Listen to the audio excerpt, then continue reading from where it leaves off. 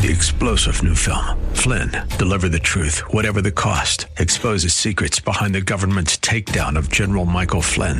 Flynn knew what the intel world had been up to. He ordered the first audit of the use of contractors. This set off alarm bells. He told the truth. He was the most dangerous person for Donald Trump to hire. They had to get rid of Flynn. Flynn, deliver the truth, whatever the cost. Available now. Watch it today. Go to salemnow.com. salemnow.com. And now back to Lifeline with Craig Roberts. As I indicated, today is National Day of Prayer. It occurs the first Thursday in May every year. And this year's observance, perhaps one of the most critical that we've seen, certainly in my lifetime.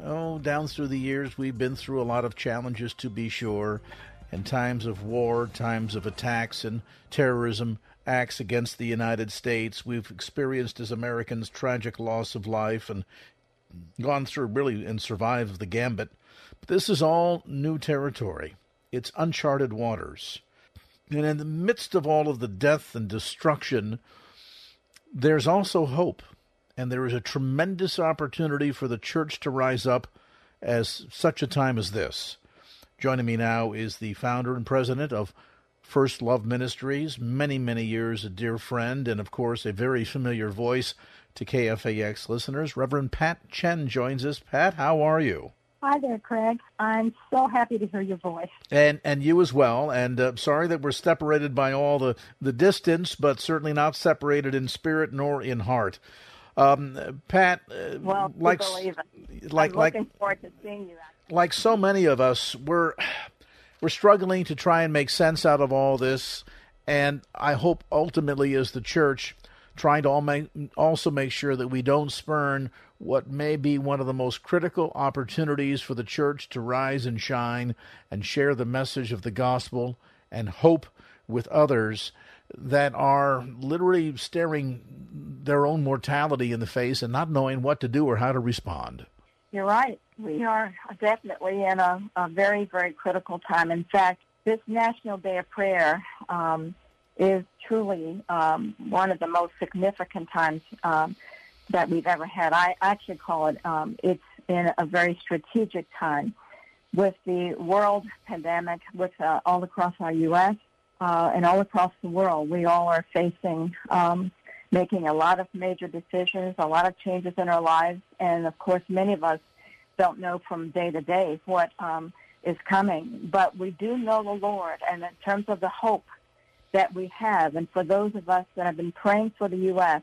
and praying for the world for all these many years, we are in the midst of seeing negativity and all the just all the bad things that have been happening around us. We are very, very encouraged because we see God moving in the lives of so many. We're seeing the beginnings of revival because people are praying now, Craig, much more than we've ever seen. We hear about so many things going on in the area of prayer, and especially doing it in such a different way. So this particular year for the National Day of Prayer, we're going to be doing some things differently than we've done in the past.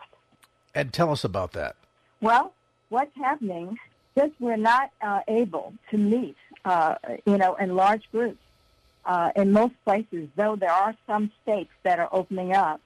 For the most part, a lot of states are still not opening up where people can gather. And even those states that are opening up, there's still, the 6-foot difference, in terms of the social spacing there. And so what we're seeing that we're needing to communicate by Zoom, by teleconferences, to use our YouTube.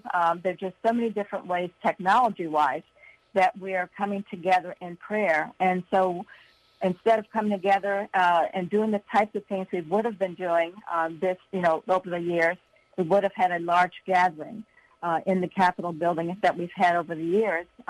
And this particular year, we were planning on having the Museum of the Bible.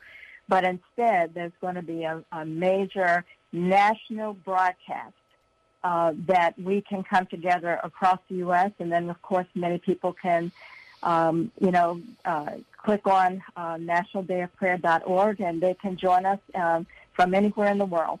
And it's going to be really wonderful to be able to come together in a variety of ways with people from all across the nation and to pray together. As you point out, this is a unique crossroads, and this can be an opportunity, in spite of all the tragic loss of life, the impact to our economy, and so much of a sense of doubt about the future and concerns about whether or not this will even come back for a second visit in the fall has many people very worried, and I think searching for answers. And most importantly, I think many of us are being confronted by our own sense of mortality. What does that mean? And how reliant are we on our Creator to give us life, to sustain the life that He's given us, and to be able to survive through these trying times? So the church coming together, gathering, repenting, praying, seeking God's face, going before the throne of grace, and then being engaged in being the church, not just doing the church, and getting out there and sharing the good news of Christ. This is a critical crossroads. Pat, for folks that want to get more information about your prayer ministry, where can they find you on the web? FirstLovePrayer.net is my website, and of course going back again to the nationaldayofprayer.org. And in fact, Craig, let me share with you, God TV will also be broadcasting this. Daystar, Moody Broadcasting, and of course Facebook Live. And Kathy Brenzel, who's our new president for the National Day of Prayer, and Will Graham will be hosting this particular national broadcast.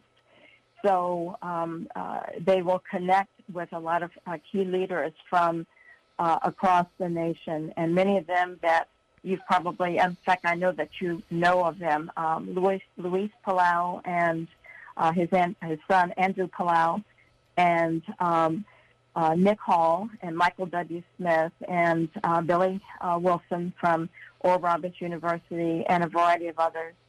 Just really feel that this particular broadcast will be tremendous, especially there'll be intercessors, not necessarily that you'll know their names, but there'll be many intercessors that will be praying, different prayer huddles. There'll be a variety of things that will lead others to pray with us. So it won't be just these key leaders sharing and praying, but also intercessors from across the U.S. to pray. Certainly good to hear, and a good challenge for all of us. The annual National Day of Prayer.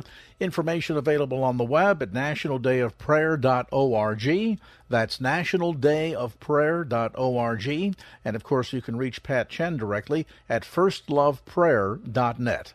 firstloveprayer.net. Our thanks to Pat Chen, the founder and president of First Love Ministries, for that update on the all-important National Day of Prayer. Let me mention, too, at this juncture that coming up after the break, we're going to have a number of our local Bay Area pastors, many voices that you will recognize, lead us in a time of prayer, and we'll get to that right after this quick timeout, here on the Thursday National Day of Prayer edition of Lifeline.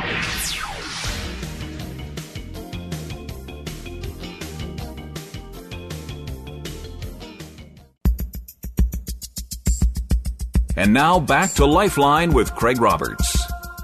Welcome back to this special National Day of Prayer edition of Lifeline. We're going to set aside some time now in the program for prayer. And to lead us off, here's Pastor Gary Mortera from Faith Fellowship Church in San Leandro. Would you join with me right now, whether you're at home or working in the garage or the yard or in your car? Now, if you're in your car, don't close your eyes, but you can pray with me as I pray over our nation, the world, this coronavirus and all that's going on. Let's do that right now. Father, I come before you in the name of Jesus. Thank you that you give us freedom to come into your presence through the blood of the cross of Christ Jesus. Thank you that you are a God that is near, that hears and answers our prayers. Lord, I come before you right now in the matchless name of Jesus. And Lord, I pray against this coronavirus. I pray that you would break its back, destroy its power, that like a vapor going up in the wind, it would dissipate and disappear in the name of Jesus Christ.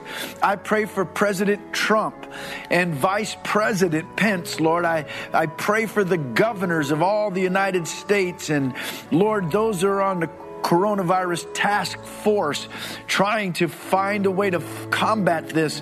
Lord, I thank God for all of them, but Lord, we need wisdom.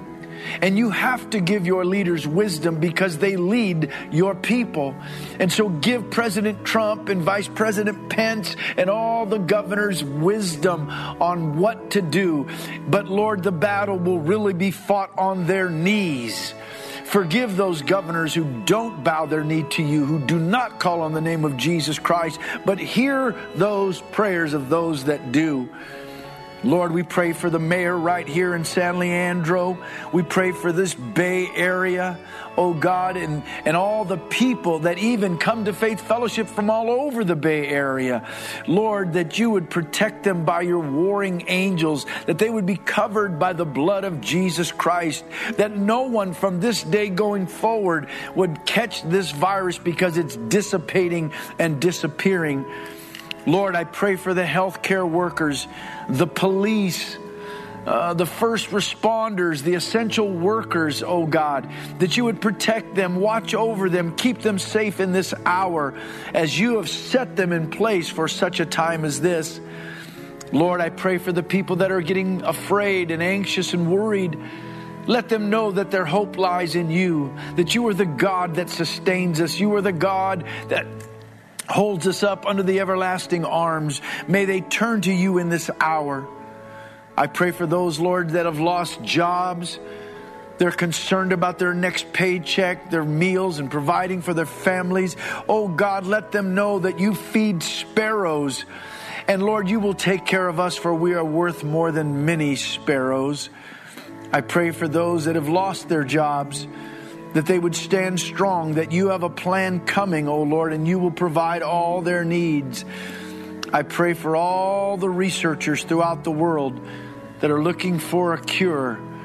May they cry out to you and not depend and lean on their scientific minds and study alone, but on the God of heaven who is never caught off guard.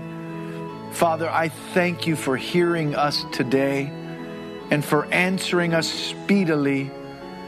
In the name of the Lord Jesus Christ, amen and amen. God bless you. And now we'll ask Reverend John Belt, Senior Pastor at New St. John's Missionary Baptist Church in Oakley, to lead us in prayer. Most holy and everlasting Father, the Father of our Lord and Savior Jesus Christ, the giver of every good and every perfect gift, and the maker and creator of all mankind. The God who stood on nothing and commanded everything into being. The God who is our trust. Father in heaven, we come today, Lord, on the pleading terms of mercy. We first come, Father, saying thank you. Thank you, Lord, for another day that we've not seen and mercies that we don't deserve. Thank you, Father, for the opportunity to come into your presence. For in your presence is fullness of joy. Thank you, Father, that you are Lord of all, though you be not far from us. Thank you that in you we live and move and have our being. Thank you, Father, for being faithful in the face of our faithlessness. Thank you, Father, for your grace and your mercy, for they have kept us and followed us, Master. So we thank you today. Most of all, Lord, we thank you for Jesus. Thank you, Master, because were it not for Jesus, we couldn't come into your presence. Were it not for Jesus, we could not call you Father. Were it not for Jesus, we could not be your sons and daughters. So, Father, we thank you for Jesus. We thank you, Lord, for this opportunity to pray with these, your people. Pray with these, our brothers and sisters. Pray Father, to call on your holy and righteous name. For Master, we need you. We can't make this journey without you. Father, we ask you to forgive us. Because even, Father, since the last time we called your name, we've sinned and fallen short of your glory. Since the last time we bowed, Father, we've said, done, or thought things that were displeasing in your sight. So, Father, whatever it is, forgive us. Then own us again as your children. Own us again as your people. Forgive us. And Father, we don't call your name for ourselves and ourselves alone, but we call you, Father, for every blood-washed believer and everyone that has named the name of Jesus Christ. Father, we call you, Father, for those, my Father, that have been calling you a long time, calling you Master. For those, Father, who have not known to call you, my Father. We call you, Lord, for those that are too sick in the hospital and unable to call you. You told us to pray one for the other. So, Father, I ask that you would move in the hospitals, touch those that are sick, bless and keep those who are responding and on the front lines. Keep them safe. Keep their families safe, Master. Father, as they minister to others, allow your Spirit to minister to them and to their hearts and to their mind. And then, Father, bring us all to a point of knowing your Son, Jesus Christ. Lord, we pray for the leaders of our nation. Pray that you would guide President Trump, my Master. Lead him and guide him in the way that you would have him to go. Help him to know that you are God, and beside you there is none. In the matchless name of Jesus, we pray for healing across this world. In Jesus' name, amen.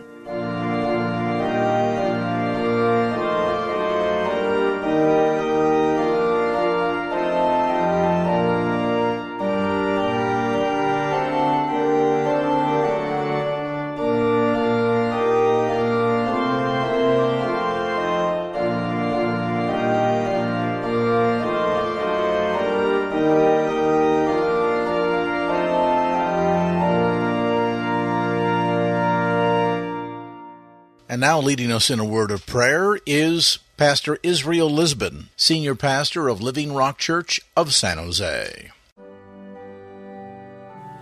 Father, we are grateful that through and by your Spirit, we can come boldly before your throne of grace and mercy, recognizing that apart from your intervention, our efforts and ingenuity will simply not be enough. So with courage, hope, and complete trust, we come to you by faith on behalf of the church, of our families, our local communities, our cities, our state, our country, as well as around the world, as we deal with the spread and the subsequent devastation of this corona pandemic. We pray, O God, for those who have been primarily afflicted by this virus, that you extend your hand of mercy and comfort upon them and heal them, O God. We plead for your providential love and care upon those who are suffering the effects of the sickness this virus brings. Those who have lost their loved ones to the pandemic, O God, you're the only one who can truly give them peace and comfort at this moment. To those who are indirectly affected by this crisis through loss of employment and means of livelihood, give them grace and comfort as well. You are a miracle-working God, and nothing is impossible to you. Yet we also avail ourselves for the potential for ministry in the midst of this crisis. We thank you for the opportunities this pandemic have provided the church to advance your kingdom. Here we are, Lord. We are ready to be used by you. We pray for those who are risking their lives daily, the health workers, the essential public employees and agencies that might be exposed to the disease, to make sure that you protect them, O God, and watch over them through and through. We pray for our leaders, from our president who has the unenviable task of leading our nation in this very trying moment in history, to the vice president, O God, the members of Congress, every governor, every mayor, and all the members of the task force in charge of navigating through the whole ordeal. Give them divine wisdom, O Lord.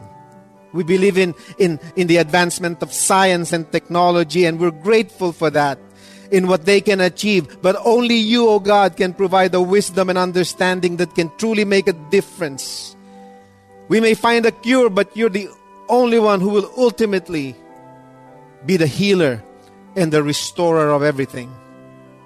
More importantly, O God, we pray that through this pandemic, your Holy Spirit will give a special visit to our cities, our homes, and even our churches, and open the eyes of the people that we all may turn from darkness to light, from the power of the devil, the world, and the flesh, to the power of the Lord Jesus Christ, our King. Let this time be a time when our hearts will turn to your love and the counsel of your word. Let this be a time of deliverance for those who are held captive by fear, sadness, anger, and frustration. Let every stronghold of unbelief be shattered by the power of your Spirit. Let the world see your glory and your might through this affliction and suffering that the world is facing. We take the authority of your word and declare that you have disarmed every power and authority, and that you have triumphed over them by the cross. We can pray and claim victory because we pray for everything in the name of Jesus, whose name is above every name, and in his name every knee shall bow in heaven and earth and under the earth, and every tongue will confess that he is Lord to the glory of God. His name is higher than any other, greater than any calamity, disaster, and pandemics. And in his name we rest forevermore. Amen. Praise God.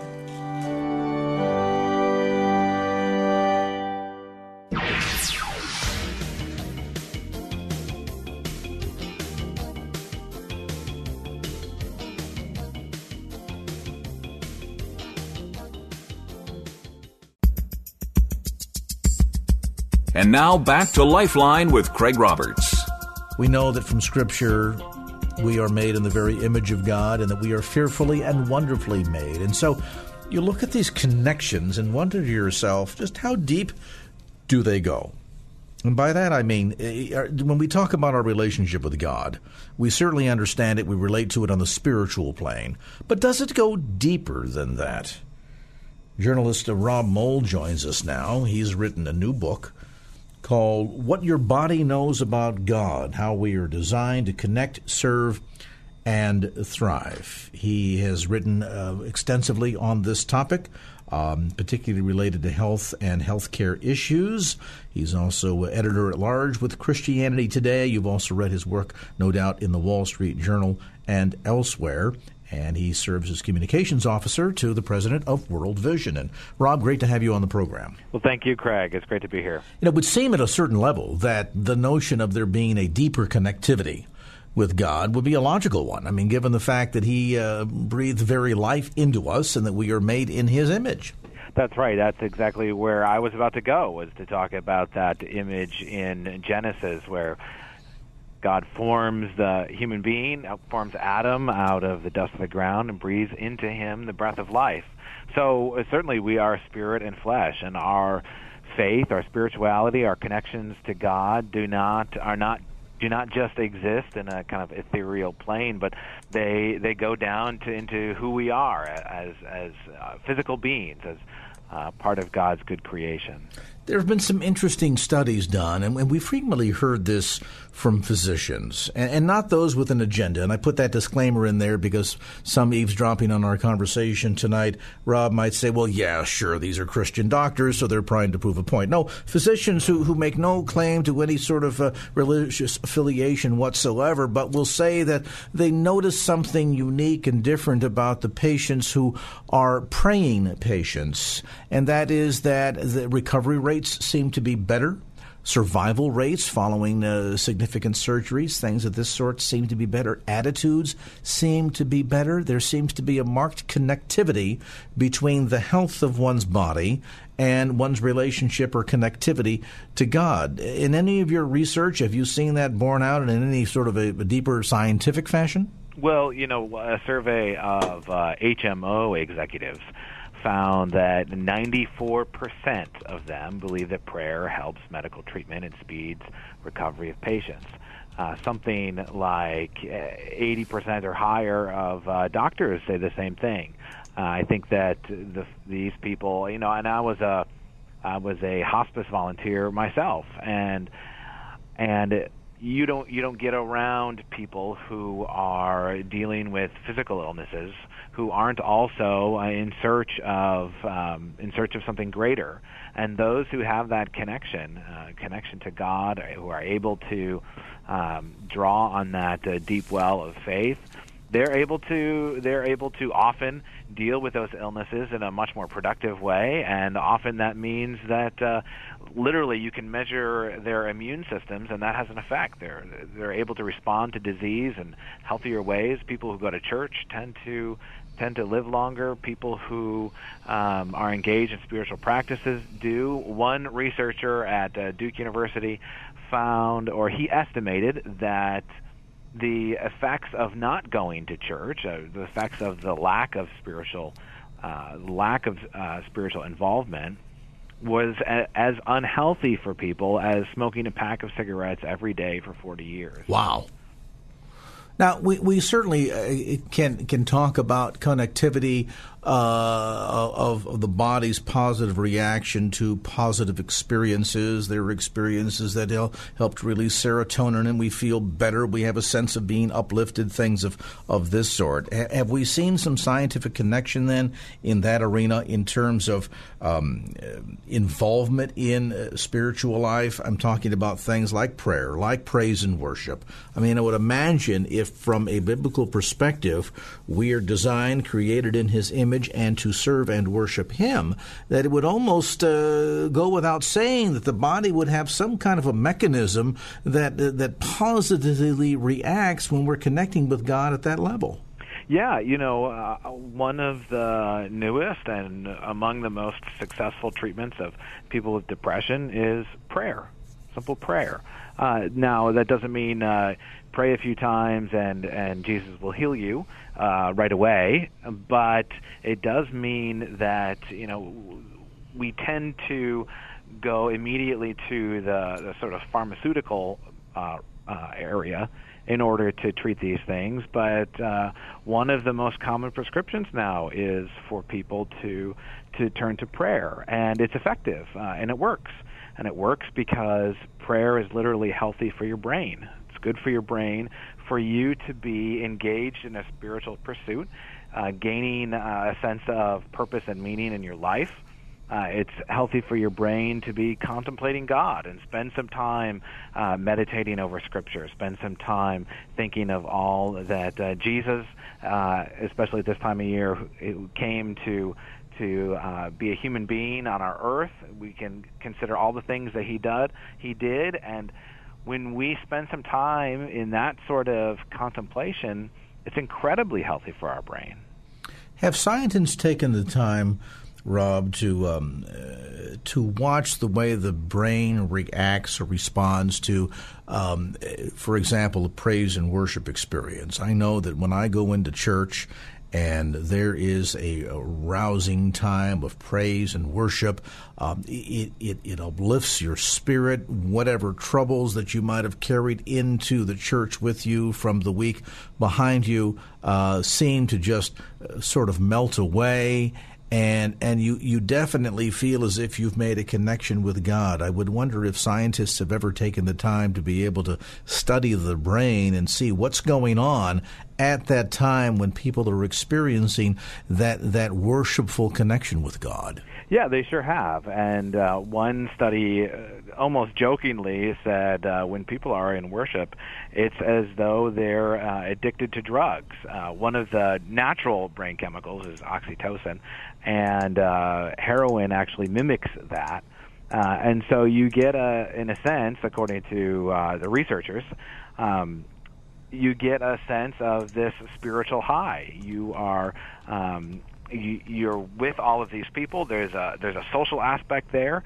You're with people that you know, people that you care about, people that you see week to week, maybe throughout the week, and that gives you a sense of this social uplift. And then connecting to God in that kind of environment, it's a unique thing. And one of the ways that our brains are involved is through the production and reception of oxytocin. It's a normal brain chemical that helps us to sort of feel uplifted. And And that seems to be one way that our brains are designed to have that special feeling of connection to God. God works through physical means all the time when He works in our lives, and in that moment, that little boost of oxytocin is one of those ways. It's interesting. During this holiday season, so often we hear reports of people getting deeper in depression. They maybe have lost a loved one during this time of the year, so it's a difficult time for them. We see higher rates of suicide amongst individuals during the holiday season. What a wonderful message of encouragement for people to understand that a relationship with Jesus Christ goes well beyond not just God's concern for our relationship to Him and the afterlife, but even God's concern toward how we are doing here on earth in the here and now, and that the benefits of that personal one-on-one relationship with Him go so deep and is so wonderfully connected that it can change and elevate even our mood and the way we feel about ourselves. With us today is Rob Moll. His book is called What Your Body Knows About God, How We Are Designed to Connect, Serve, and Thrive. We'll take a time out and come back to more of our visit as this edition of Lifeline continues.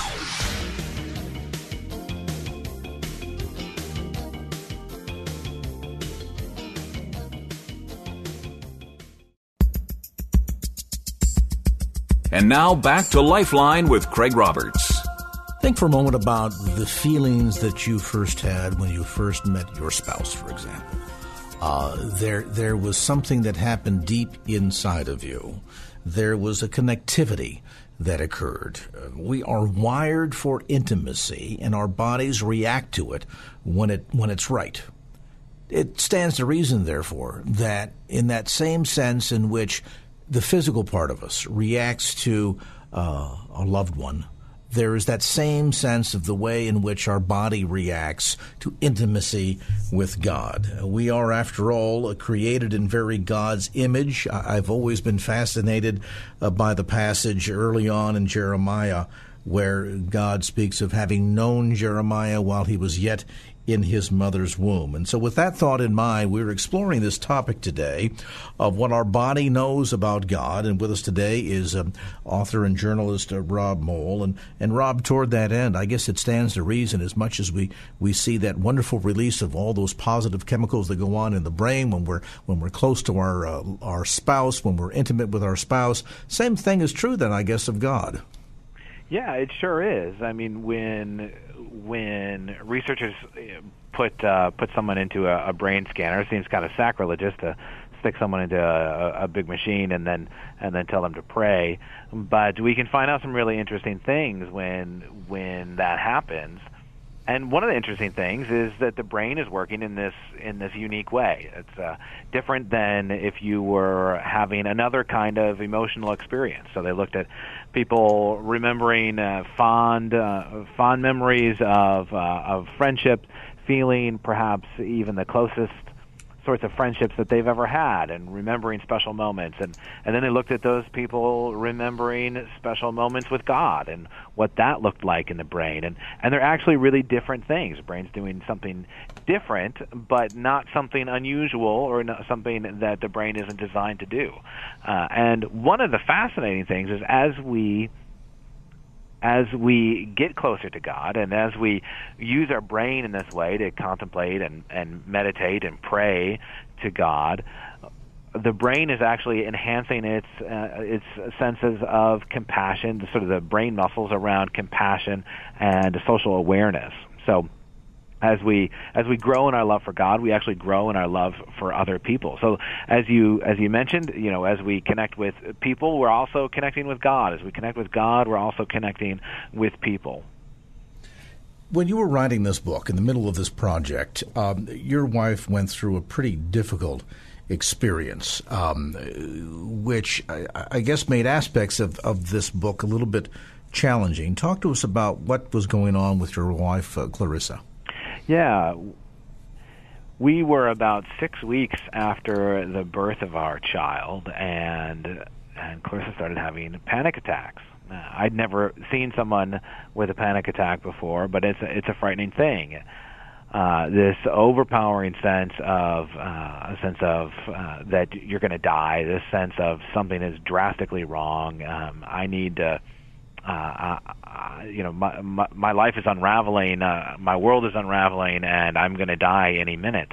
It's actually a horrible thing to witness, and this was going on over and over and over again. And what we found as we sought help and talked to people and talked to experts was it's actually not unusual for someone after birth to go through a postpartum anxiety or postpartum depression.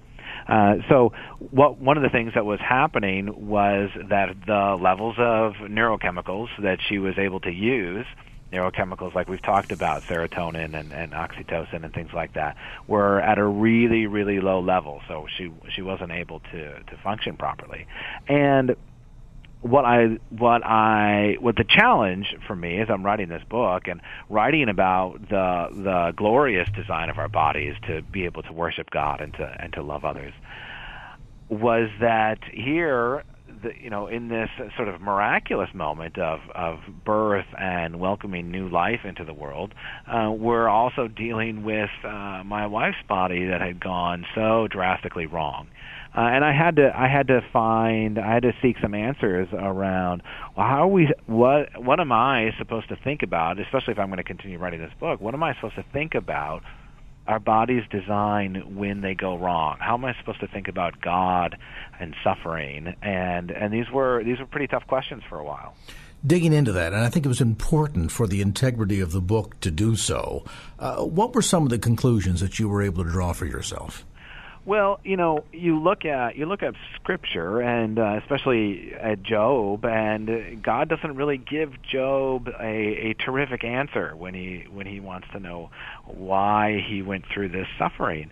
God essentially answers, "I'm God," and one of the things that we see in Jesus is that even Jesus suffers. And not so much that God gives us an answer or the kind of explanation that we are seeking when we ask God about suffering, but we see that Jesus has suffered with us. And so, as I looked, in the physiology and the biology, what are we supposed to? How do we make sense of this? One thing I found was that one of the healthiest things that we can do when we're suffering is actually to help other people. I talked to somebody who had gone through a similar experience of panic attacks, and he went to a Christian psychologist, not knowing that this woman was Christian, and she said, "Okay, your path back to health is going to be to help people." And she gave him a task every Monday. She gave him a task of, go to the soup kitchen, help someone across the street, do these very, very mundane but very important actions of helping another person. And that was actually his route back to health. So our bodies are designed to be helping other people, to respond to suffering, and I think that was the answer for me. That when humans were suffering alienation from God, He sent His Son to die for us in response. And when we are suffering and when we see others suffering, we're designed to respond and help alleviate that pain. We will find individuals that will, for example, during this time of year, during the holidays, suffer from one form or another of depression that in more extreme forms can certainly lead to panic attacks, similar to what your wife is experiencing on a postpartum basis. And it's fascinating to note how often, as you suggest, that just the very idea of getting the focus off of how you're feeling and your experience and focusing on somebody else whose circumstances or needs are bigger or more severe, how that can entirely change your outlook, and suddenly you realize, wait a minute, I'm here doing all of this and engaged in helping this person, and I'm no longer feeling depressed. I'm no longer having to deal with the panic attacks. And it's amazing to see the way God sort of builds into our system this ability to do unto others that oftentimes be a form of worship as well. And in doing so, all of a sudden, the body has a way of healing itself, doesn't it? That's right. You know, one of the interesting things of research recently is that, you know, mental health is your mental health is best when you're not really thinking about yourself. When, as C.S. Lewis talks about, you can't go around looking for how can I experience joy today. You experience joy when you're finding joy in the things that you do. And in the same way, mental health, you know, we are healthier as people when we are engaged, when we are concerned not for ourselves, but for those around us, those who we care about, those that we are living our lives with, our family members, our friends, those in our church communities, the people at work. That's really where we find meaning and purpose, and then therefore a healthy life. Rob Moll, the book called What Your Body Knows About God, How We're Designed to Connect, Serve, and Thrive. Rob, thanks so much for the insights. The book, by the way, published by InterVarsity Press. You'll find it at Bay Area Christian bookstores. Great holiday gift. Also through Amazon.com. Thanks again to Rob Moll for being with us. Details, too, about his work on the web at robmoll.com. Well, that's going to do it for this edition of Lifeline. Thanks so much for being with us. And if there was anything you heard on today's show that you'd like to hear again or share with a friend, grab a copy of the Lifeline podcast. Simply log on to KFAX.com. That's KFAX.com for the Lifeline podcast. Our producer is Wanda Sanchez. I'm Craig Roberts. Till next time round, remember, just don't keep the faith. Get out there and share it and make it a great evening. So long. Opinions expressed in the preceding program do not necessarily represent the views of the ownership, staff, or management of KFAX. Copyright Salem Communications, all rights reserved.